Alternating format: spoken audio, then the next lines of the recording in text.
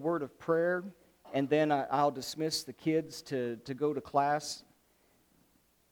And so, Father, as we humbly bow in your presence this day, we just look at all of the souls that are yours, that are here because they love you. And they love the Lord Jesus Christ and what He did for us and what you did in offering your only Son up so that we might have the hope of eternal life. And so, Father, our whole desire when we meet together is just to worship you, to praise you, to exalt you and honor you. And so, Father, we pray that we do that this day. We pray that you look down upon our worship, upon our song, upon our prayer, and upon our communion service and the memorial of our Lord and what He did. And we pray that at the end of it, that just like when the earth and its creation was going on, and at the end you looked down and said, "It is good." We pray that you will look down upon this worship service today and think it was good. Because we want it to be good and we want it to worship you. And so, Father, we pray at this time that you would open up our hearts and our minds into your word. Pray that we can understand exactly what's going on. That I have to be honest, Father, you shared some things this week and opened eyes to some depth that I didn't realize. So I pray, Father, that I'm able to share it with your children here this day. May you be honored and glorified. In Jesus' name we pray. Amen. So kids, it's going to go to class. Go ahead and meet at the back, and they'll take you on up to class. As they're going out, I want to talk about prayer for a minute. Put on a shirt today that said that there's power in prayer, and there is. I want to ask first, how's Chris doing? He's holding in there. Okay. Because we've been praying for Chris, and we've been praying for another young man named Andy. And we put up an urgent prayer for them. And Andy, my cousin's wife, Stacy, had texted me and said that Andy, a young man that lives just right over here down the road, he can almost throw a rock and hit the church, that he had COVID really bad. He'd went into the hospital, and we began praying. But he took such a turn for the worse that she texted me and said, "Can you put urgent prayers up on the board, because they just told the family he's not leaving the hospital, that he will not leave this hospital." So we put the prayer on the board. I want to tell you about the power of prayer for a minute. We put that prayer up on the board, and our prayer was this: you're the great physician. Everyone else is practicing medicine.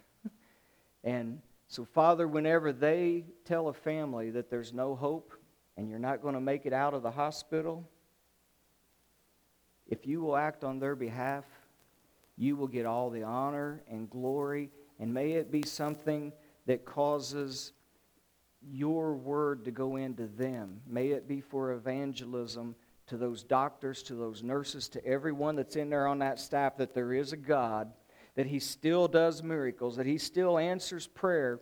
And when you do, we're going to let them know, and we're going to praise you.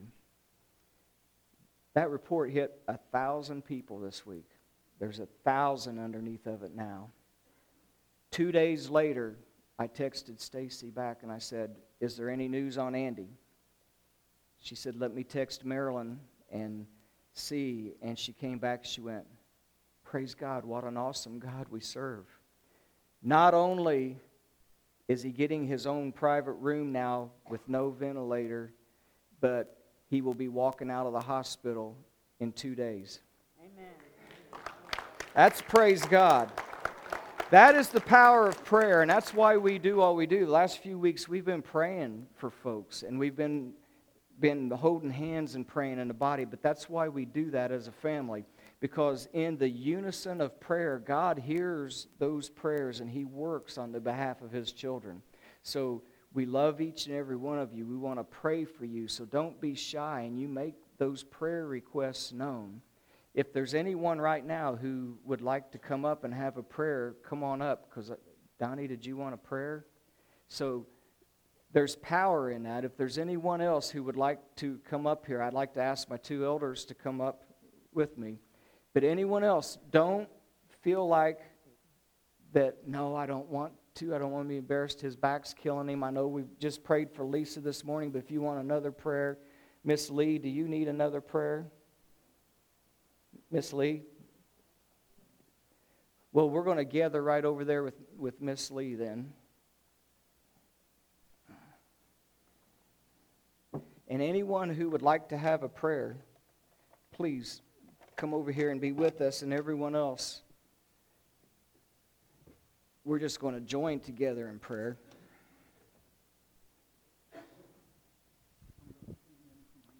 Okay. We've got another one. Come on. You can stand in. You're standing in for Chris. You're standing in for Nikki.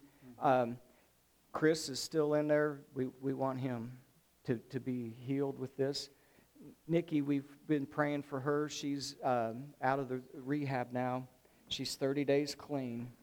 And she's met a young fellow also they're helping each other to stay that way. And so we're just going to pray to God for each and every one of those. I'm just going to I'm going to put a dot on here on everyone that's standing in.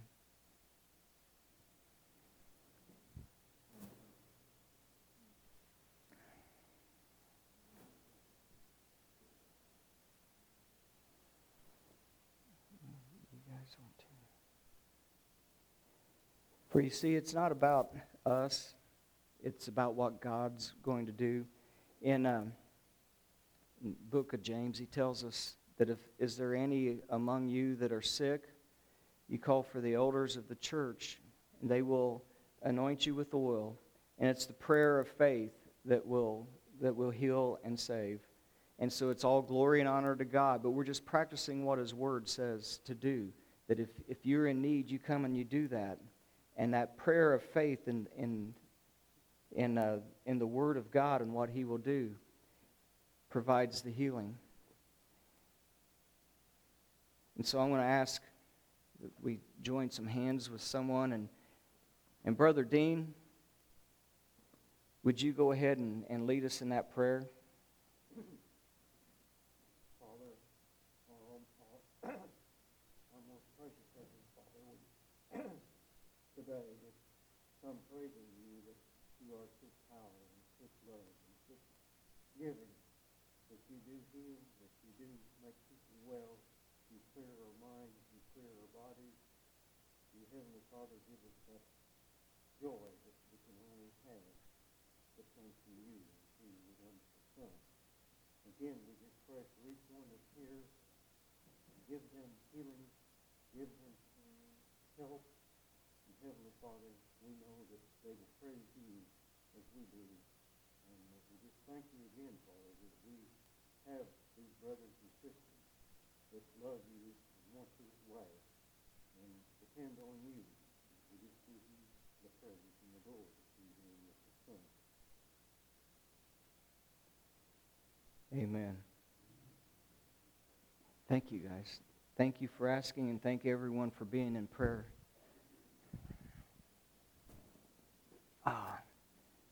Genesis 3, if you want to be there with me. You know, we left off last week.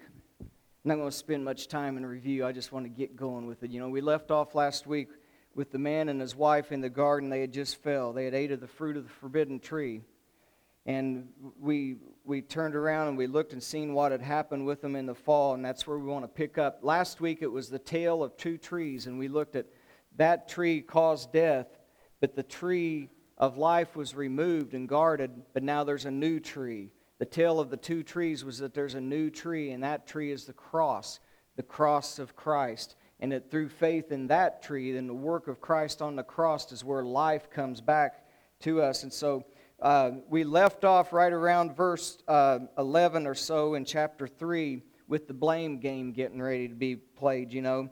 It's the game where the man was asked what happened, and he said, well, that woman that you gave to me, she did give to me, and I did eat, and she started all of this, and it's the one you gave me. So he started putting a little blame there, and then the woman, she was very honest. He then looked at the woman and said, well, what happened? And the woman said, well, that serpent there, he deceived me. I didn't really know what was going on. He deceived me, and I ate of it, and that's where we're at.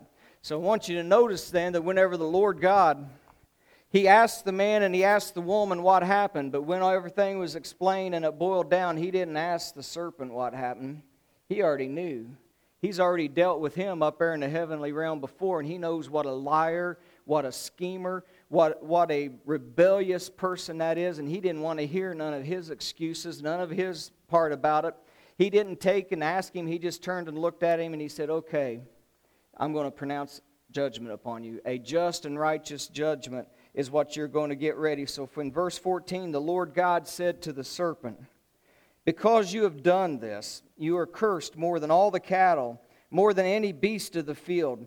On your belly you will go, and you will eat dust all the days of your life. And I'm going to do something else. I'm going to put enmity there. And that's a hatred. That's a bitterness. That's a war machine. He said, I'm going to put an enmity between you and the woman, the one that you went to first and tempted. I'm going to put a hatred and a bitterness between you and between her seed and your seed.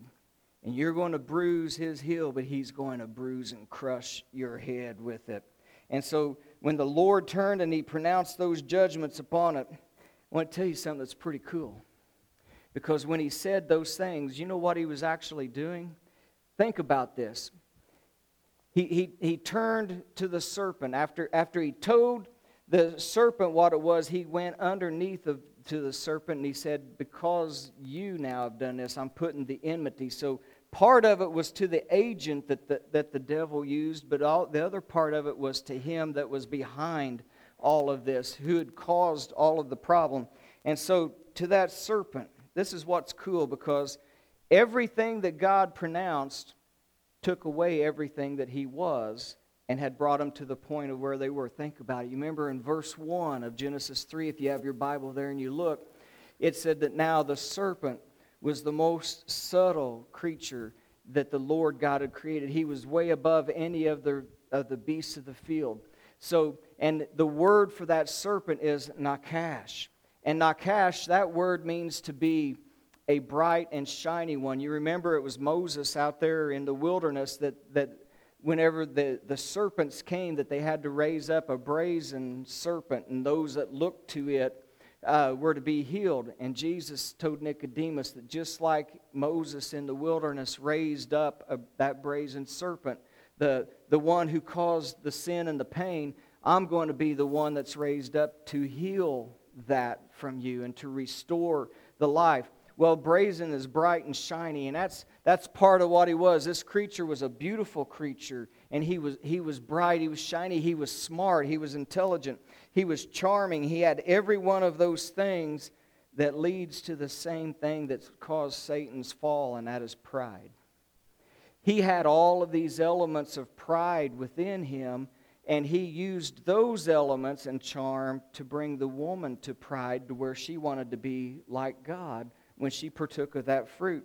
So whenever this judgment was pronounced upon him, we talked 2 weeks ago, if you remember, about that serpent and about the Nakash, and that was the one where we talked about the AMA and their symbol and the serpent on the stick, and we talked about Asclepius and stuff, the father of the modern medicine.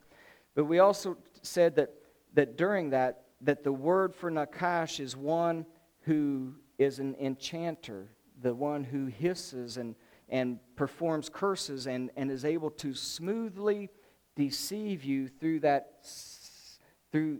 his talk. And so what the Lord God says, it says that He is an enchanter, one who lists like magic spells and curses upon people. So the first thing that the Lord God says to the one who is the charming curser, the enchanter, He says this: you're cursed yourself. I am going to curse you. So he takes the same medicine and begins dishing it back. Cursed are you, more cursed than any of the cattle and every beast of the field. You remember he was the most charming, but also the most intelligent. You ever had a cow and stand there and look into those big old eyes of a cow? Boy, them big old eyes might be beautiful, but as they're sitting there chewing their cud, you can tell that there's not a whole lot of stuff going on behind them eyes, is there? So now this one who was the charming serpent, the most knowledgeable little creature that was so charming, now he's saying, you're more cursed above them.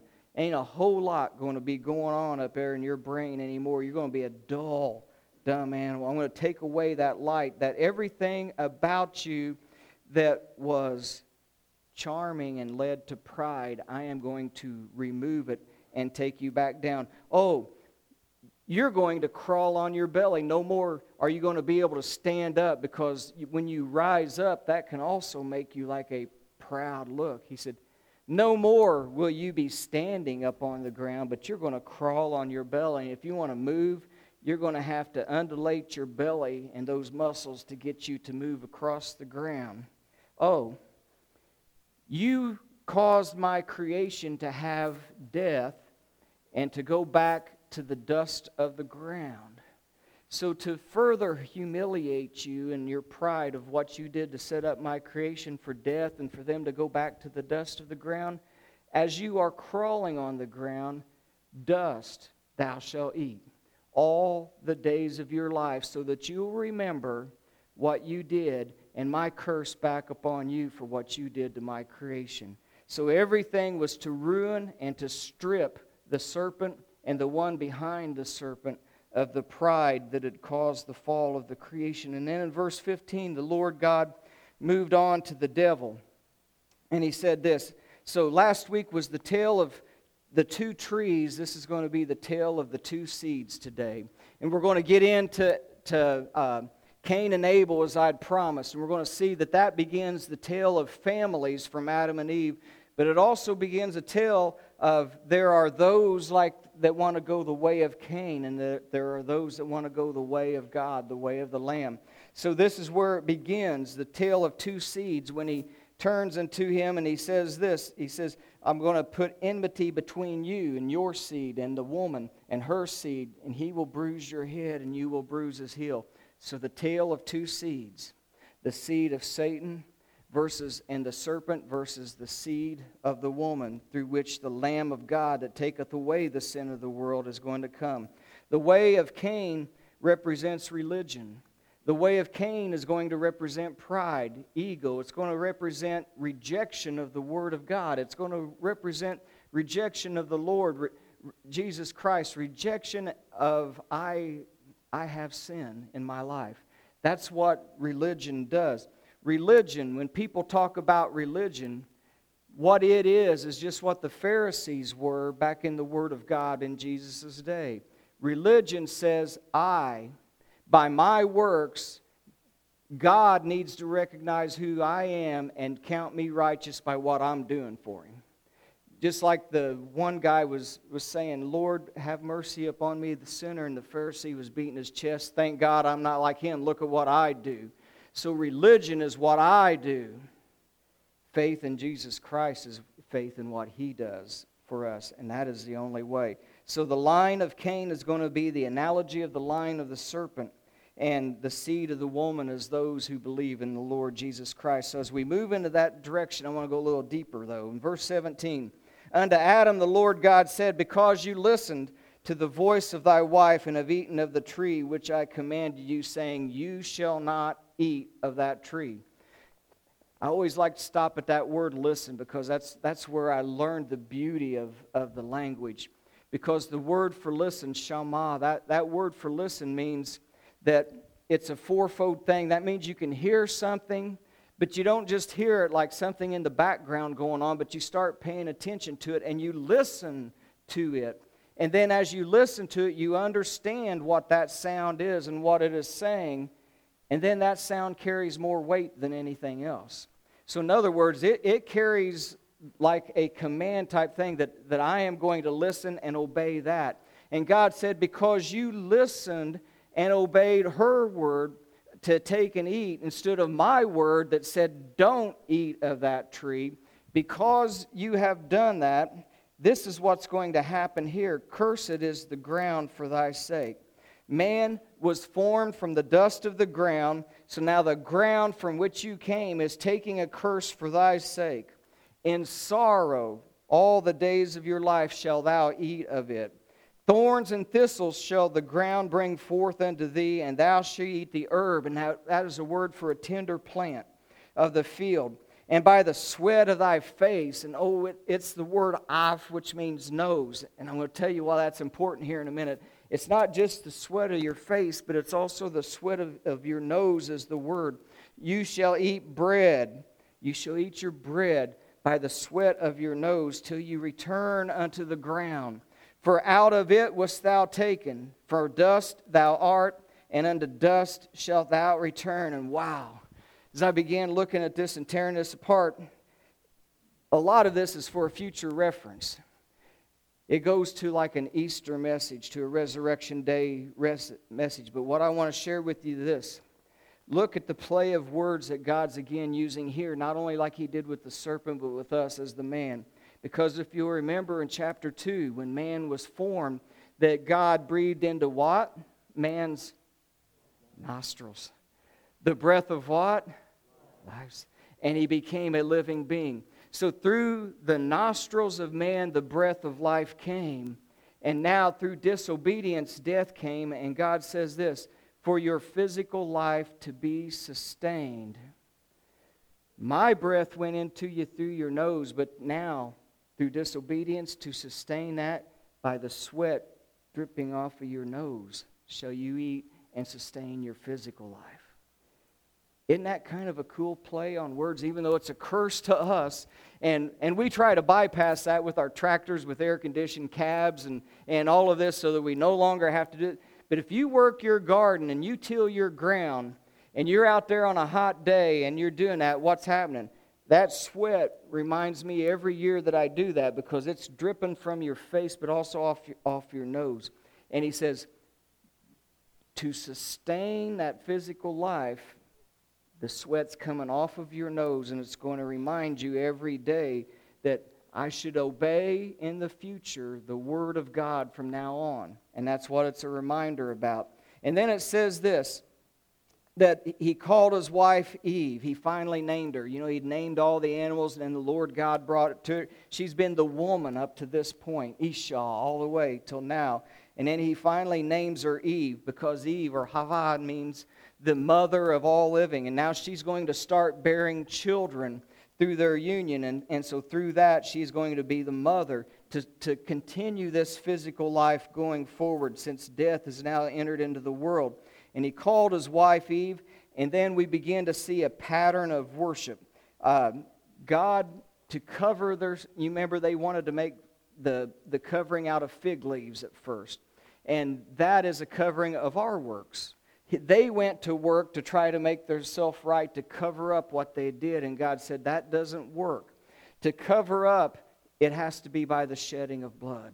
And so God then offers up the animal and takes the skin from that and uses that blood sacrifice to make coverings of skin for the man and for the woman, and to do that. And that begins to form the pattern of worship that will be from here on out, that it's through the shedding of blood that there is the forgiveness and remission of sins all the way up to the Lord Jesus Christ. This was an analogy, a metaphor that's looking forward to that. So now they're kicked out of the garden. God covers them. They begin to have a new relationship with Him through that sacrifice and through that covering. And so then they're kicked out of the garden to go and to till the ground and to do those things and to carry on life and to bring forth children. And to keep them away from the tree of life and from the garden, there was 2 cherubims set there.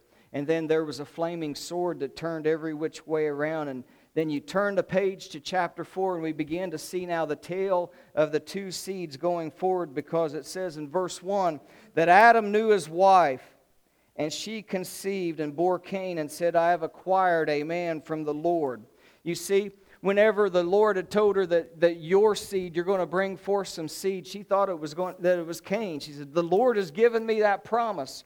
Well, no, the Lord meant it for something further, and I'm sure He began explaining that, but she called him Cain. which means I have acquired a man from the Lord. And then she bore again and called the brother Abel. So the children were born to the marriage union. They now have a family and parents. The thing that we as parents have to begin teaching our children and our grandchildren underneath of us is some things like there is responsibility and authority. That you have to be under authority. With us, it's the authority of the Word of God and under God. But also, you need to teach that there's always going to be authority. There's going to be something over you, either in your place of work or in the home. But there's also, in the realm of spirituality, we are underneath God and under His authority. And His Word is our authority for the pattern of worship and everything that we do. And then we teach right and wrong. And what is our pattern of authority for that? The Word of God. It shows us what is right and what is wrong. And that's what we have to teach our children and our grandchildren about, that you respect that authority and you accept that authority because it's there for your best interest and good. God's not trying to lead you astray. He just showed them that in the garden when they disobeyed. What happens? So then that you don't deviate from that. And so worship now is how we approach God and to come to Him, to give Him the praise and the glory and the worship. And so the tale of the two seeds begins by saying in verse 2 still, it says that Abel was a keeper of the sheep, but Cain was a tiller of the ground. So we begin the story of Cain and Abel, and religion and the seed of the devil and human works versus the sheep, versus the Lamb of God, the seed of the woman, faith in the Lord Jesus Christ and the way of the Lamb. So you got the way of Cain and you got the way of the Lamb. And why do I call it the way of Cain? Because the Bible does. Let me listen to what Jude 11, verse 11 says. Woe to them, for they have gone the way of Cain. They have run greedily in the error of Balaam for profit and perished like in the rebellion of Korah. So when he says they have gone the way of Cain, what is the way of Cain? Well, that's what we're getting ready to uncover, because we do not want to go the way of Cain and what he did. So back at Genesis 4:2, Abel is a keeper of the sheep, but that means there's a contrast. But is a conjunction of contrast. One was a keeper of sheep, but in contrast to that, we have Cain, who is a tiller of the ground. So there's two separate lines getting ready to be. This is an analogy for these things, kind of like Jesus' parables. So it says the way of Cain that God rejected is this. Cain first brought an offering, the Word of God says, that was an offering of fruit and vegetables of his. Cain brought before the Lord an offering of the fruit of the ground to the Lord. But Abel also brought the firstborn of his flock and the fat. And the Lord respected Abel and his offering, but He did not respect Cain and his offering. And Cain began to be very angry, and his countenance or his face fell. Why was Abel and his offering accepted? And why was Cain and his offering rejected? Well, let's look at the way of Cain. Why was he rejected? It is not because of who he was. It wasn't because of his personality or anything like that, or what. The whole thing was, he brought a bloodless offering. He'd been told, and I'll show you that in a minute, he'd been told what to bring. They knew what to bring, but he didn't. I've been gardening all summer. Most of you guys have too, and you can pull your carrots. You can pick your peppers. You can grab apples off the tree, but you don't get blood out of any of them, do you? So whenever he brought his offering, it was a bloodless one.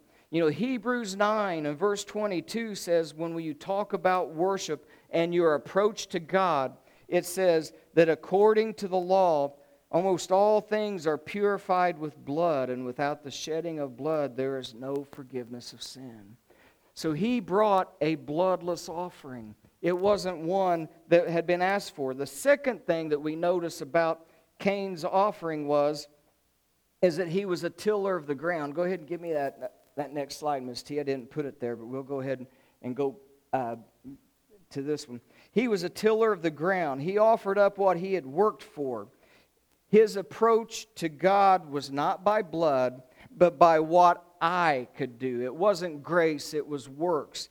He brought the fruit of his own labor and said, you need to respect me for what I did, not because of what the blood offering that you asked for. By the sweat of my nose I earned these things. Remember that? By the sweat of your nose shall you bring forth your food. So it was by your works, not by grace. Religion is works. The way of Christ is grace. And so Isaiah 64 verse 6 says this about our works. We are all unclean, and all of our righteousnesses are like filthy rags before Him. So in other words, it can never be about me and what I do. It has to be about the Lord Jesus Christ and what He did for me, and I become the righteousness of God through Him whenever I put Him on. The third thing about the way of Cain and his offering is it was cursed from the start anyway. Where did the fruit come from? The ground. In chapter 3, when the curse was given to Adam, he said, cursed is what? The ground, for your sake. So what he was taking from the fruit of the ground was already from something that was cursed. He was taking something from the curse and giving it to God, saying, I don't recognize the curse. I don't recognize what you said. This is mine, and you need to accept me just because of that. And God says, no. I accept you through the blood of my Son that's coming, and that's what this animal sacrifice represents. So it was cursed from the start. Cursed is the ground and everything that came from it. So by pride, he failed to recognize the authority of God and His Word. And how do I know that? I'm glad you asked, because I always like to share that with you. Hebrews chapter 11 and verse 4 says this, by faith, and here we go again, faith comes by what? And hearing by what? Word of God. So if by faith Abel offered to God the excellent sacrifice than Cain, what had they both heard? What God expected them to do. By faith, one offered up what God told him to do because it came by hearing and hearing the Word of God. The other one rejected the Word of God and what God had asked for and said, I'm going to do it my way. And so it says that by faith, this is what happened between the two of them. And God testifies these gifts, and that the one of Abel was righteous. And even though he is now dead, it still speaks that faith comes by hearing, hearing by the Word of God, and righteousness by doing what God asks. And that is, believe in the Lord Jesus Christ, and thou shalt be saved. So now going back to Genesis 4, so the Lord, since we know these things now and what the way of Cain represents and what the way of Abel represents of listening to the Word of God and doing it, so now the Lord God says to Cain, because he looks at him, he's rejected that offering of his works that was bloodless, that didn't have any of those things that God expected. And God comes and He looks at him and he sees that he's angry. He's so angry that it's boiling over from inside of him to the outside, and his face is demonstrating it. He is seeing what is going on inside of him. And so God comes to Cain, and I want you to know that this same advice goes not only to Cain, but to you and I. I have to take this advice every day. He says this, why are you angry? Why did your face fall? If you do well, in other words, you do what I asked you, will you not be accepted? I don't care who you are. Paul said he was the greatest of sinners, and I'm going to claim second place. And you guys can come wherever you fit in after me, but I want you to know that the truth is that it's only because when I try to do it my way. And God says, I don't care who you are. I don't care what you have done, where you've came from. If you now do what is right, you are accepted in my sight. If you accept the blood of Jesus Christ, and you ask for that forgiveness, I am faithful and just to forgive you of your sins and to cleanse you of all unrighteousness. All you have to do is listen to me and trust. Do what I tell you. If you do well, you will be accepted. But if you do not do well, if you don't listen to me, sin lies at your door, Cain, and its desire is for you, but you have to rule over it. And I want you to know that it is tough sometimes, isn't it?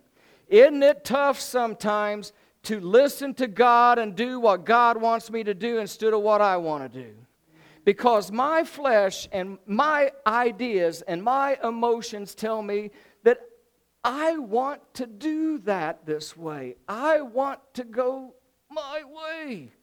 And God says, humble yourself in the sight of the Lord, and I will lift you up. Listen to me and do well. Don't keep going your way, because when you go your way, sin lies at the door. And man, just like that serpent there with the woman, and just like he's there with us, he says he's lying there waiting for the opening to jump on you. Its desire is for you, but you have to rule over that desire. Temptation is real, temptation is strong, and temptation comes from the inside of us, from that nature of man in the fall when the DNA was changed through that forbidden fruit. And that temptation is strong, but God says, listen and overcome it. Trust in me. If you will trust in me, resist him, he will flee from you. So he says, resist it, Cain, because if you can't resist it, it's lying there and it will snatch you. So what happened? Did he listen or not? No, that burning emotion continued to roll within him. The Lord explained it, man, you're accepted if you just follow me. But he didn't do it. He did not listen. And so now he goes out into the garden in verse 8. They're out there in the field. And now Cain, when he's talking with Abel, his brother, it came to pass. Because you see, it came to pass beforehand how worship was to be. And he didn't follow it. Now he didn't learn from that to follow the word of God. But again, he rejects the advice of God. If you do well, you will be accepted. He stays with his thoughts. That's why we were to take every thought captive for Christ. Because it all begins with what we think, and what we think ends up boiling over into what we do. And he says, Cain talked with his brother Abel. And it came to pass that when they were in the field, that Cain rose up against his brother and he killed him. And the Lord God said, where is Abel your brother? And he says, I don't know.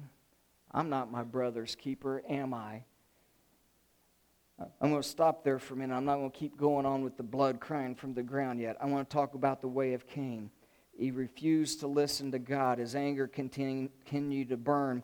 And when they were in the field, he rose up and he killed him. The first murder was against a brother, and it was over worship. It was over worship and whether I'm accepted by God or not. And that's what the first murder was about. And then pride rose up and won over the other. Guess what the battle in the Middle East is over still today? The same thing, isn't it? So these same things are going on. So now, Manny Artist, you know how he killed him? Do you know when it says that Cain rose up and he killed his brother Abel? Do you know how he did it? A couple of you do, because we talked about it on Wednesday nights in the Genesis class when we really dug deep into this. And I promised that one day I would share it when we came to it, and here it is. You know, I went to the Creation Museum a few years ago, and you walk through there, and as you walk through there, there's pictures of what happened through those time periods from the Bible and from Genesis, the answers in Genesis. I was surprised that whenever you walked through there, it had the picture of the club, and he was hitting him with the club and with a rock to kill his brother. That's false. Artists are not inspired by the Word of God and the Holy Spirit. Artists can lead us astray in our thinking. You know how he was actually killed? The Bible tells us. But it doesn't tell us right here. It tells us in another place.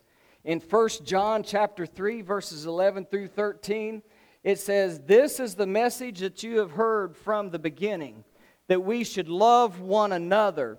We're not to act as Cain and go the way of Cain, who was of the wicked one." So you see, it was the seed of the serpent. This is the lineage of the serpent, the line there. "Not of Cain, who was of the seed of the wicked one, and he slew his brother. And wherefore did he slew him? Just because his works were evil and his brother's was righteous. So marvel not, brethren, that the world hates you, because you love me." And it's right there in that verse 12. It says, you know why he slew him? Well, to us it just looks like he killed him. But whenever you go to the original language, this is what it says. It says this. I actually took the picture of it so you know what the concordance says. The original word is sphazo. And sphazo is a verb which means to slay and to slaughter, but it's a specific one. Primary verb, to butcher, especially as in a sacrifice for an animal. Don't you know that there had been no death up to this point? No one knew how a person was supposed to die. This is the first murder. But it was all about the religion and about the acceptance. And what did Abel bring to God? It was a what? Blood sacrifice from the animal. And when Cain watched the sacrifice and he saw the knife that slit the throat of the animal so that the blood could come out. And then it said he offered up not only the animal but the fat thereof. That means he had to butcher it and get the best parts out of the animal. The best was offered up to God. When Satan and when Cain saw that animal died by the hand of a sacrificial knife in the offering to God, his wheels of anger began turning, and I'm ignoring God that said I'm supposed to control my anger and my rejection, and I'm going to take it out on my brother, and here's the way I can do it. And so the means of coming to God by the blood sacrifice was also the means that the devil copied as a way of worship unto him and his way, the way of Cain. And he took the knife and he slew his brother in the same way that he had saw that the animal had been sacrificed.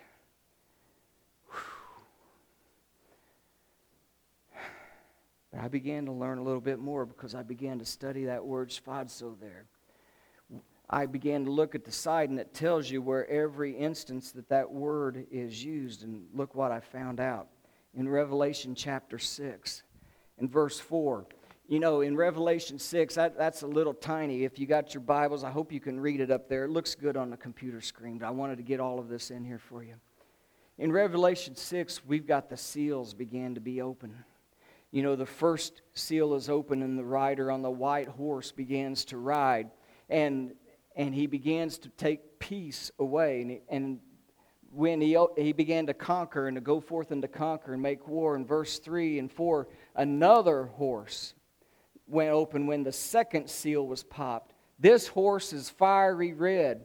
And it was granted to the one who sat upon the horse to take peace from the earth, and that people should kill one another. Sphazo. The great war that is coming, that the great war that's going to happen, is the war between Satan's seed and the Lamb's seed. And in the beginning, it's going to look like Satan's seed is going to win. And that second seal, when it's popped, the people who do not believe in Jesus Christ, those other religions, the people who only believe in their self, like Cain, the atheist, the ones, I am the one in charge and I am righteous, and also the religions that ignore Christ and worship the Mohammeds and the different things of that sort, they are going to have a time when they will kill one another.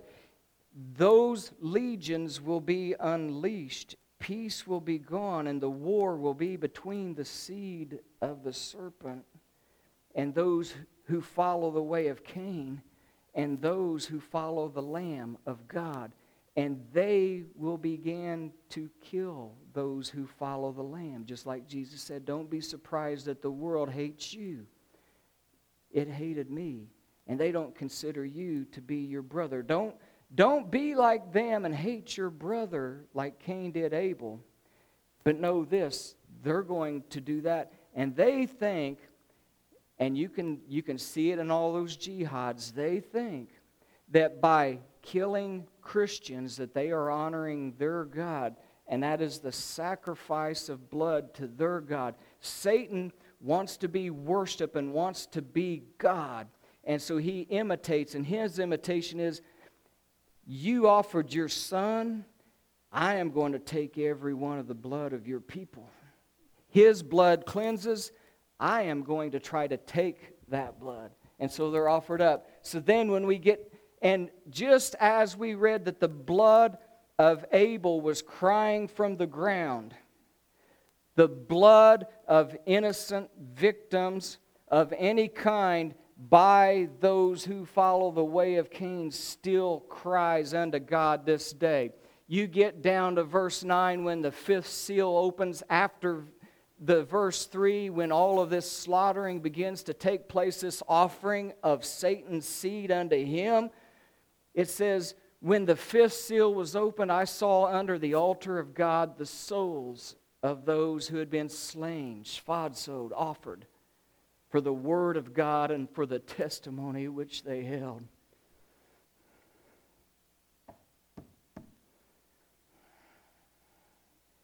Do you know how hard that hit me this week? Because that means that all of our brothers and sisters in foreign countries, that's happening right now. And the blood of those offerings of their bodies, because they are being slain for the word of God and the testimony that they hold, is crying out to God. And it is saying, as their loud voices cried, that blood of the innocent, how long, O Lord, holy and true, until you judge and avenge our blood from those that dwell on the earth. Earth dwellers. Those that dwell on the earth are those that are not a part of the kingdom of heaven, because our kingdom is not of this earth. How long? With everything that's going on here, with what's going on there, and what they're importing into here, I'm thinking, how long until this battle comes here and it begins facing it with me, my family, your family, the ones that we love? I don't know, but that hit me really hard, because there's going to come a time when a seal's going to get popped. And the murdering is going to come here against those that love God from the seed of the other one. And the blood is crying from the altar, how long, O Lord, righteous and true, until you avenge what's going on. And the Lord says, okay, here's a white robe. You're saved. You're in my hands. I've got you. And it was given to each of them, and they were told, rest for a little while, because pretty soon I'm getting ready to take that vengeance. But God is not taking vengeance. Why yet? Because God is not willing that any should perish, but all should come to repentance. And in the last 3 weeks, we've had 5 or 6 young souls come to the Lord. There are still people coming, and God's not willing that any should perish, and He's waiting on you. If you're here and you've not done that, He's waiting on you. He's telling everyone else, I am holding back my vengeance until the number, look at verse 11, until the number of your fellow servants that will be killed as you are is completed. He's waiting until everything is complete and every soul is going to be saved that's going to be saved. Revelation 18. Here's how long. Because by the time we get to this chapter, you turn there, we're getting ready to close. As the earth dwellers and the seeds of the serpent are throwing dust on their heads because of the vengeance that's been getting ready to come to Babylon and to the one that the seed of the serpent that's there, The angels of God are beginning to praise God because now He's taking actions and vengeance upon all that's going on. And in chapter 18 and verse 20 it says, it's going to happen in 1 hour. It ain't going to take long when God decides to act. That's why you better be ready before He acts, because when God decides to act, it's going to be now. And it says in 1 hour they will all be desolate. And rejoice, O heavens, and you holy apostles and prophets, for God has avenged you upon her. And then a mighty angel took up the stone like a great millstone, and he threw it into the sea. And he said, thus with violence the great city Babylon shall be thrown down, and there shall not be found any more the sound of harpists, musicians, flutists, trumpeters. They will not be heard in you anymore. No craftsman will be found. Only the sound of the millstone will be heard. The light and the lamp will not shine in you any longer. And the voice of the bridegroom, that's the Lord Jesus Christ, and her bride, the church, shall not be heard anymore. Your merchants were great men. These were the rich men, the prideful men, the ones who thought they could control the earth, the seed of Satan, and do all of these things to overthrow God and His kingdom. They deceived by their sorcery the nations of the earth. And in her was found the blood of the people of God, the prophets and the saints, and all who were sphadsod upon the earth. So by the time we get to chapter 18, God said, it's done. Everyone's ready. Everything's ready. Now, the blood that is crying from all of those that have been offered up unto Satan and unto the seed of the serpent will be done. No more. There's not going to be anything left. But until then, God is patient, and He is just, and He is waiting for the right time, and that all should come to repentance. Chapter 19 begins the next chapter after this, right after this, and it says, Hallelujah. Salvation has come. It's time to honor and praise Him, the one who has all power, our Lord God, because He has now avenged the blood of His servants that was shed by her.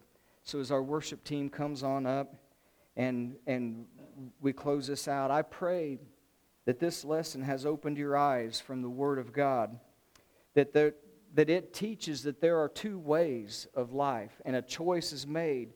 You either choose the way of Cain, the way that's without Christ. It's a bloodless way. It's a way of my works. It's a way of you should honor me for what I do and who I am, and not from anything else. It's a way that says, I don't recognize your curse upon man and the seed of Satan. You should recognize me. No. God recognizes through His Son, Jesus Christ. Jesus said, I am the way. So you've got the way of the serpent and the way of Cain, or you got the way of Christ. I am the way, I am the truth, and I am the life. There is no man coming to the Father except through me. He that believeth in the Son has life. He that does not believe in the Son shall not see life, but the wrath of God abides on him. So the way of Cain is religion, works in self, and ignores God's word as an authority. It does not respect authority in life. It says, what I think is right. If you're here this day and you've never been born again of the water and of the Spirit, I do pray that you make that choice today. Jesus said, he that believeth and is baptized shall be saved, and he that believeth not shall be condemned. So I implore you to look at Acts chapter 2, 22 and verse 16. It says, and now, why do you keep waiting? Arise and be baptized and wash away your sins, calling on the name of the Lord. And if you've not done that, do that this day. And if you have done that, walk in the way of the Lamb and not in the way of Cain, of self and my own thoughts. Let's pray. So, Father, what a powerful section of the Word of God that we've covered today, and how that the blood of Abel crying out from the ground goes all the way until the end whenever you take take your own revenge upon the way of Cain and the shedding of that innocent blood all the way to there. Father, I desperately pray that you would help us to understand that this is a battle between two seeds. It's not just against flesh and blood, but principalities and powers. And that they are motivated by the seed of the serpent and the way of Cain. We are motivated by grace, the blood of Christ, and your mercy. So, Father, help us to be your warriors in prayer. Allow us to put on your armor. Allow us to be your ambassadors. And I pray, Father, that we hold on. We don't give up even if that battle comes to our soil, that we trust in you. We know that one day we'll hear that call, well done, good and faithful servant. And Father, I pray that if there are those here that have never named you, help them to realize that they're still walking in the way of Cain because they've rejected the way to you. I pray that they accept your way, the Lord Jesus Christ, be born again. Spiritual life, everlasting life. Help us to stay in that way, Father, in Jesus' name. Amen.